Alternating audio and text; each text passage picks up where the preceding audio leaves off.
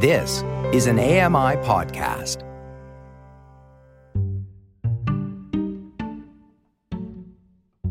Welcome to Voices of the Walrus on AMI Audio, where professional readers give voice to articles from Canada's best general interest magazine. I'm your host, Roger Ashby. The question now isn't just how a province like Ontario ended up with a guy like Doug Ford as premier. The real question is, how do you get rid of him? Lori Wilson reads, "We may be stuck with Doug Ford." This is a commentary titled, "We May Be Stuck with Doug Ford," by David Moscrop. Doug Ford's decision to carve up environmentally protected land for Tory-friendly developers who stood to net billions off its sale shocked even the most politically uninterested out of their torpor. The report from the province's Auditor General about the Ontario Premier's plan found damning evidence of corruption. The Integrity Commissioner launched an investigation and found the same. The RCMP has since launched a criminal probe. 2 staffers and 2 cabinet ministers resigned over it, and a third minister, Monty McNaughton, left for what he claims are unrelated reasons. Ford's poll numbers plummeted, and his personal approval recently hit an all-time low as the majority of respondents in one poll found the Greenbelt deal corrupt. The affair was so scandalous that after weeks of defending the plan, Ford reversed course and cancelled it. Scandalous, but hardly surprising. There may not be enough hard drive space in the known universe to catalogue Ford's many failures as premier. The Ontario Federation of Labour has a Ford tracker, which lets visitors, quote, follow and fight Ford's decisions that affect you. It lists detailed month-by-month fiascos, humiliations, and ignominies. You must click a, quote, read more button to see the list, 10 at a time. Clicking through, the minutes move slowly, like it'll never end. A few dozen clicks in, you start to wonder just how long it's going to take to get to 2018, or however long back it goes. But you don't have to spend the better part of a day clicking to know the Ford government has a long history of failure. It's a history that runs from the embarrassing but frivolous to the grotesque and serious. It's problematic that Ford went a week without using his government phone, had in the past relied on an unsecure BlackBerry, and reportedly didn't know how to use a laptop. He fought the federal government on carbon pricing by forcing gas stations to place decals at the pump, blaming the feds for higher gas prices. But they quite literally didn't stick. That didn't matter, though, since the courts struck down his plan. He procured new license plates for the province that weren't visible in the dark. He pushed a gimmicky buck-a-beer policy that got next to no uptake. He reintroduced King's Council appointments and awarded them to members of his caucus and party donors. Ford also oversaw a government that failed so badly on long-term care that it led to deaths. He failed autistic children and their families, ignoring his own Autism Advisory Panel's recommendations. He ended rent control for new units during a housing crisis. He gutted Toronto City Council midway through a local election, directly interfering in the city's core democratic institution. He cancelled green energy contracts that cost the province hundreds of millions of dollars. He launched a plan to further privatize Ontario's healthcare system. He capped public sector wage increases in a bill that was later struck down as unconstitutional. Later, he tried to override the fundamental right of a union to strike, employing the rarely used notwithstanding clause for a second time to nullify the charter right. He cut education funding. He introduced a much-maligned sex ed curriculum. He abandoned the city of Ottawa during the 2022 convoy occupation. He starved the Ontario Disability Support and Ontario Works programs of new funding in the face of an increasing caseload. Earlier this year, a disabled woman was driven to consider assisted death rather than struggle to sort out ODSP. There are more failures to list, but one can read only so many words in a day. As remarkable as the catalogue of catastrophes is, it's just as extraordinary that Ford continues to govern Ontario and could still after the next election. Despite persistent calls for his resignation, he remains premier and, at least for now, seems to have a tight grip on his caucus. Ford was defiant despite the recent Greenbelt reversal. He insists he doesn't govern by polls, and he could still win an election today. That may be true. He's won 2 already, both majorities. His second win was bigger than his first, despite his pandemic mismanagement, including AWOL stints.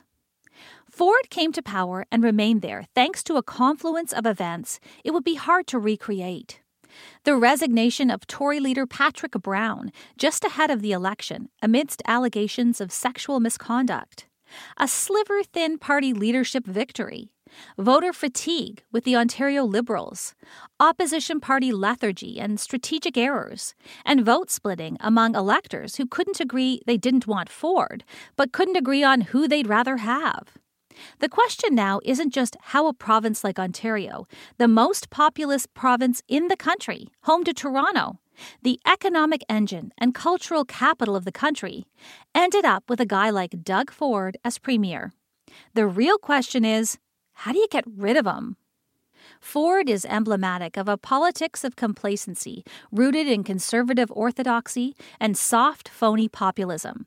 As if small government and low taxes can solve the multiple, intersecting crises we face so long as the orthodoxy comes with a smile and a double-double. When combined with an electoral system that favors parties with the capacity to target a narrow plurality of voters in the right place, it's hard to dislodge a government like Ford's, particularly when the opposition parties underperform. Longevity despite government corruption, incompetence, wretched policy, and ethical breaches isn't new in national and subnational politics in Canada. The country was founded on scandal. The Pacific Scandal of 1873 saw the country's founding Prime Minister, John A. Macdonald, resign after his government took an election fund kickback in exchange for awarding a contract to build the Canadian Pacific Railway. In 1878, Macdonald won a majority and would go on to win the next 3 elections in a row. We put him on the $10 bill.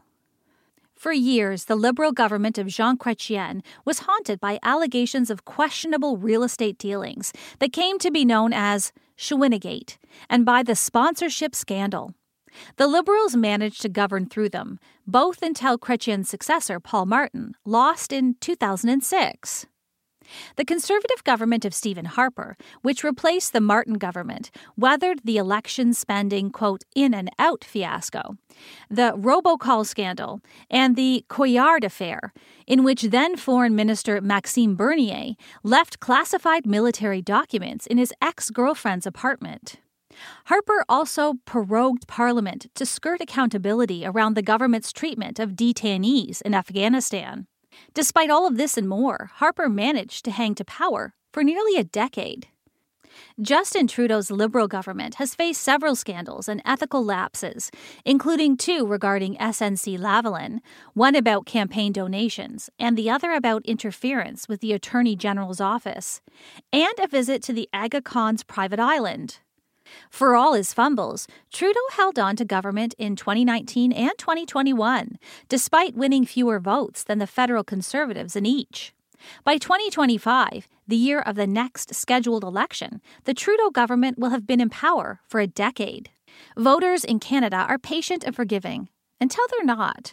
Perhaps, quote, patient isn't the right word. Quote, long-suffering might be better. Old wisdom says that governments are not defeated. They defeat themselves. They get arrogant, tired, sloppy. Voters come to associate them with everything that's gone wrong during their tenure, whether it was their fault or not. The 1980s progressive conservative government of Brian Mulroney is a textbook example of the phenomenon. After winning back-to-back majorities in 1984 and 1988, the party was reduced to 2 seats in the House of Commons in the 1983 election, just months after Kim Campbell took over from Mulroney. Ford has managed to leverage the political upheaval from voter unhappiness into a winning formula. In the 2018 Ontario election, after 15 years in power, the provincial Liberals were wildly unpopular. The PCs won 76 seats and formed a majority government with 40.5% of the vote, compared to the New Democratic Party's 40 seats and 33.6% vote share. Turnout was 56.7%.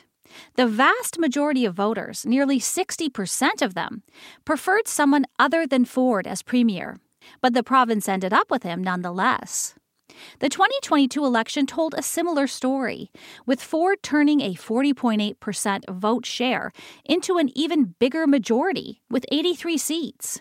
The NDP and Liberals managed 23.7% and 23.9% respectively, and the Greens came in at just under 6%. This time, however, turnout was a dismal 43.5%. That meant the Ford government won a mere 18% of eligible voter support. In both elections, particularly in 2022, the opposition parties were so busy fighting one another that Ford's win became that much easier. As Liberal leader Stephen Del Duca said to NDP leader Andrea Horwath at the time, quote, "Every time you attack me, Doug Ford smiles." That was true. And vice versa, of course. The two sides were fighting for the center and center-left vote, which was split then and is still split now. While the center and center-left vote is sundered, the PCs will enjoy an electoral advantage, since voters will divide themselves between the Liberals and the NDP, preventing either from winning enough votes to unseat Ford.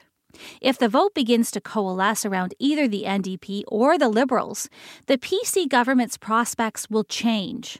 But that isn't quite happening yet. And it may not if the opposition parties fight amongst themselves as much as, or more than, they fight the premier. For now, Ford and his government remain in a comfortable, if not ironclad, place. And Ford knows it. Voters are angry, tired, and disaffected. They don't see themselves in their province's politics. For years, people have fought to get through the day and believe that Queen's Park has left them behind. For many, Ford speaks to their struggles and promises to meet their needs and interests. But there's more to it than that. Cynicism, alienation, and the shortcomings of the opposition parties have also contributed to Ford's electoral success. Continued political disappointment and the structural exclusion of people from political life depresses political action, drives down electoral turnout, and exacerbates poor governance. While people tune out politics, no opposition party has yet rallied enough voters and convinced them that it is the alternative to Ford. Each thinks it ought to be them and not the other side. Of course they do. It's their job. But the effect of doing that job and following intermediate interests is that Ford obtains an electoral advantage. This is an old problem in multi-party single-member plurality, first past the post electoral systems, one that Ford and his PCs are counting on. The 44th Ontario election is scheduled for the summer of 2026. That's over 2.5 years away. The New Democrats elected a new leader, Marit Stiles, last February. She's breathed new life into the party and used Ford's Greenbelt failures to hammer the premier. The Greenbelt scandal has yet to reach its apogee, but Ford said he isn't worried about the scandal. And he, while cynical, is right not to worry too much for the moment. But between now and the next chance to hold his government to account at the ballot box lies what amounts to decades in political time. Lots can happen in 2.5 years. Scandals add up. Failures start sticking to you. Voters do eventually tend to get tired and fed up with governments. The PCs governed Ontario uninterrupted between 1943 and 1987 after initially replacing a Liberal grouping that had decayed over the years while in power and was later reduced, like its successors decades later, to third position in the legislature. It's hard, and indeed chilling, to imagine a PC government in Ontario lasting over 4 decades today. It's worse to imagine this one lasting another month, let alone much longer. But Ford and his side remain political survivors with an enviable electoral advantage and just enough shame to appear to care. That is a dangerous, often successful combination that Ontarians may have to live with for the foreseeable future.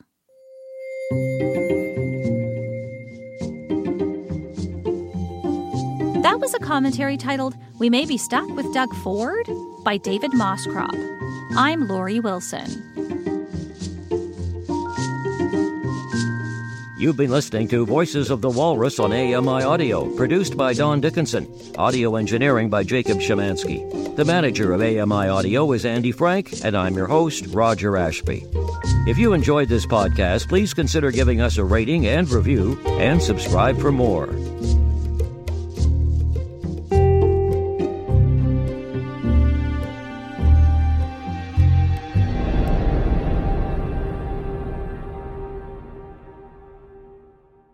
Join me every couple weeks for the Outdoors with Lawrence Gunther podcast, where we learn about outdoor tech and tips. Plus, we look at news affecting the environment. AMI's Outdoors with Lawrence Gunther is available from your favorite podcast provider.